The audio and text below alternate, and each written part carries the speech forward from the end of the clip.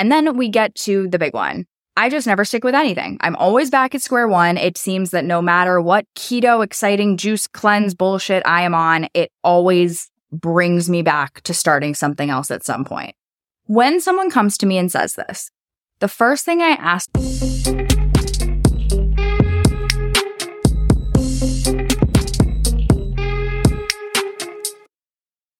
hello, beautiful people, and welcome back to the show.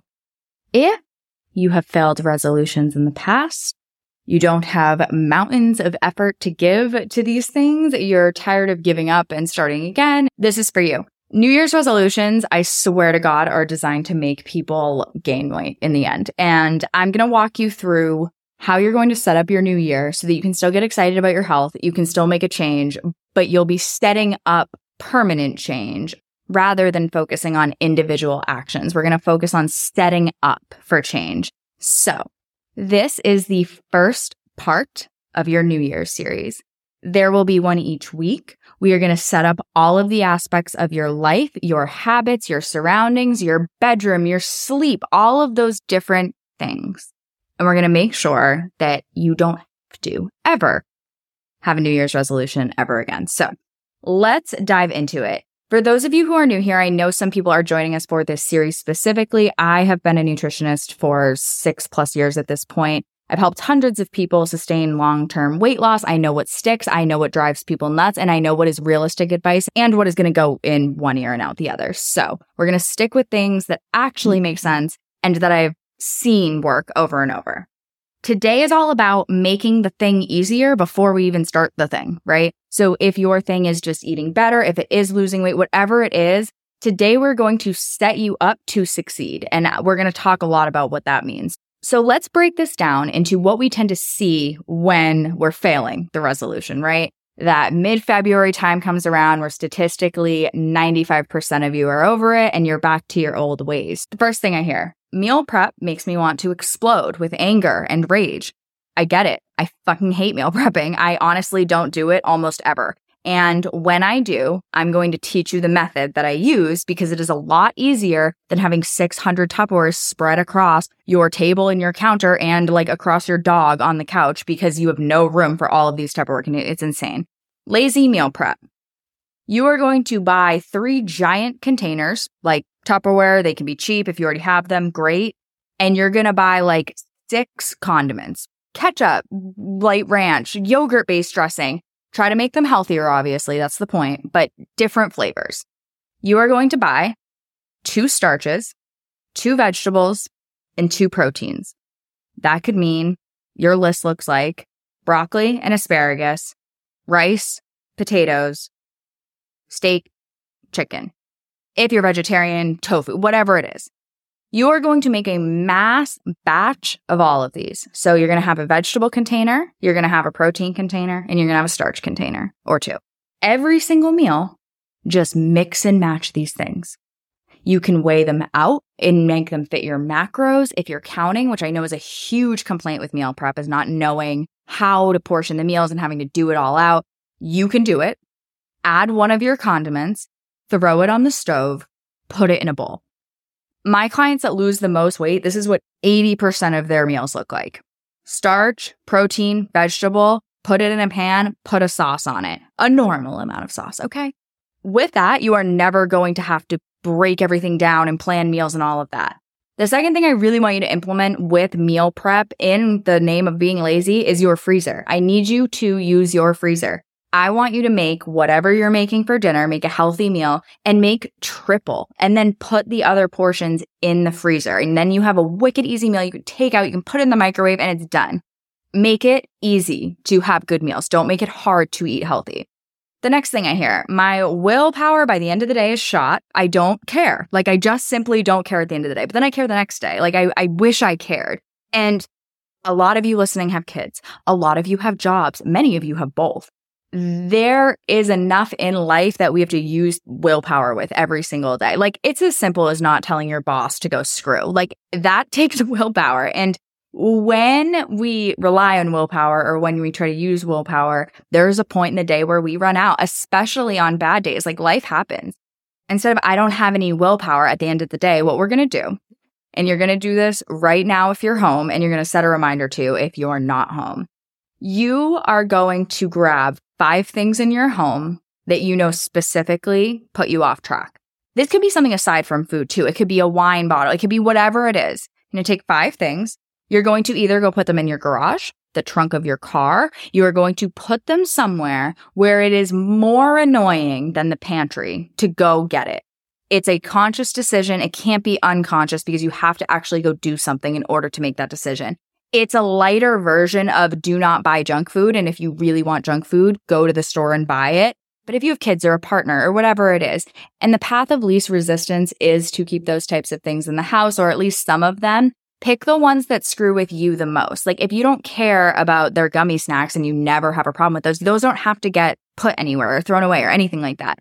But if there's Oreos in that cabinet and you just can't help it, like you're always grabbing one throughout the day, now the Oreos live in the trunk of your car. And if your kids are like, where are the Oreos? Be like, oh my gosh, I just bought some more. Like you don't have to make it a whole thing. I don't suggest ever really informing your kids of any dieting. I don't think it's helpful. I think it's very helpful when food is talked about as something that makes you strong, and these things make you feel really good, and these things might not make you feel so good. But these things are what that is the sort of conversations I like to hear with children. However, it's unreasonable to eat the same thing as a 6-year-old and in a bigger portion and think that you're not going to gain weight. This is a happy medium. Make the things that are the hardest and throw you off track the most very annoying to access, and that's it.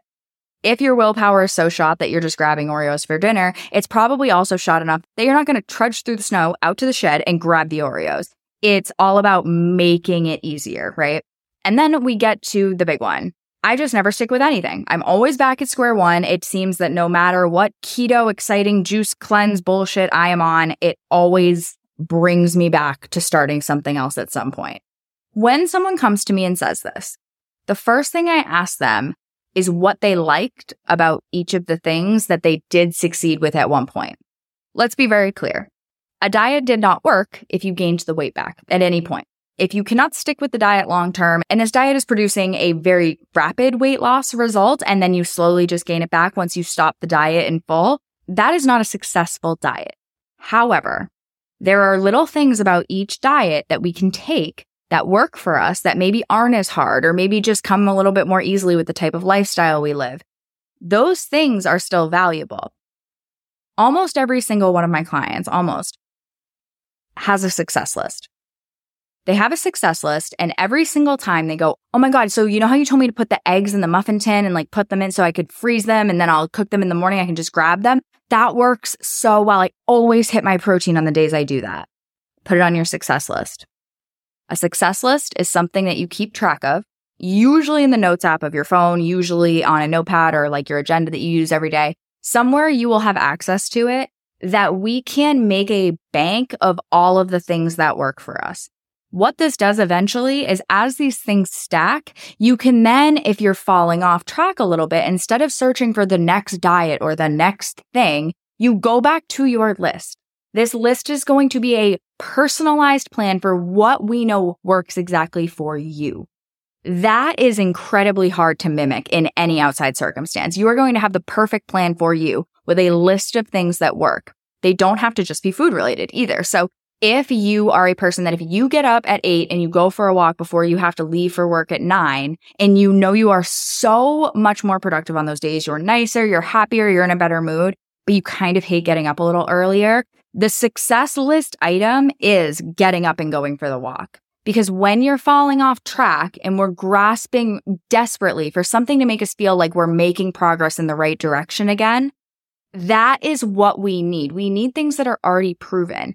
This is almost the split opposite path of the people that kind of end up giving up forever. And it sounds really sad, but eventually if you gain and lose and you gain and lose and you gain and lose, there does come a point where you stop trying to lose. And a lot of those people actually lose weight at that point, but not as much as they would like. And that is challenging. So rather than that, why don't we slowly over time grab a bank of these things that really, really, really work for us, no matter what phase of life we're in, no matter what. And they're specific to your circumstances. So like, I need to blank before 12. And in your head, you know, because that's when you have to go pick your kids up or whatever it is. But it can be as specific as you want because it's only for you. These are the things that work the best and the things that you are doing when you're succeeding. This is helpful when you're succeeding because you can add to it and always have these things on hand. But it's the most helpful when you are not succeeding because you won't have to waste one more second just guessing at what is going to work for you next. And if it's this or if it's that, you're going to have a running list.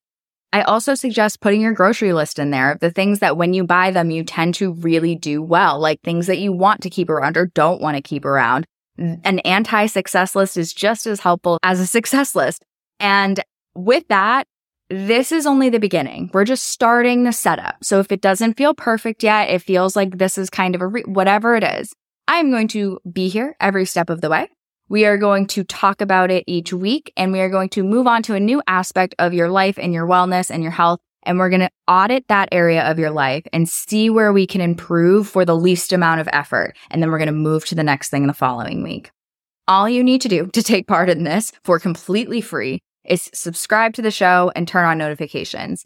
I ask that you listen to the episodes the day they come out, which is Mondays. That is all I'm asking of you. And I am asking that if you like this or you're getting value from it, leaving a review or sharing my show, tag me in it because I want to see it and it nothing makes me feel better. And with that, if you leave me a review and you want to leave your Instagram handle or anything like that, I will shout you out and thank you because you guys have no idea how much I appreciate that there's people out there that are really getting something from this or really like it. And that makes me really happy. So you can do it differently this year. You don't have to have a crazy New Year's resolution, but you have to let go of the idea that this is going to be some big, sexy iceberg that just it's not going to be that way. And each little aspect is going to move you closer and closer to your goal. And I'm going to tell you how to change it based on what exactly you're looking for. But with that being said, this is not, okay, we're not eating for 3 days and it's a lemonade. It's not going to be that exciting. I need you to get on board with that because it is going to be so much better in the long run for you. So get ready. Have a happy holiday season coming up. Be safe, but be back here on Mondays because we will be getting into it. This is your New Year's plan. Throw out whatever you were doing. This is it.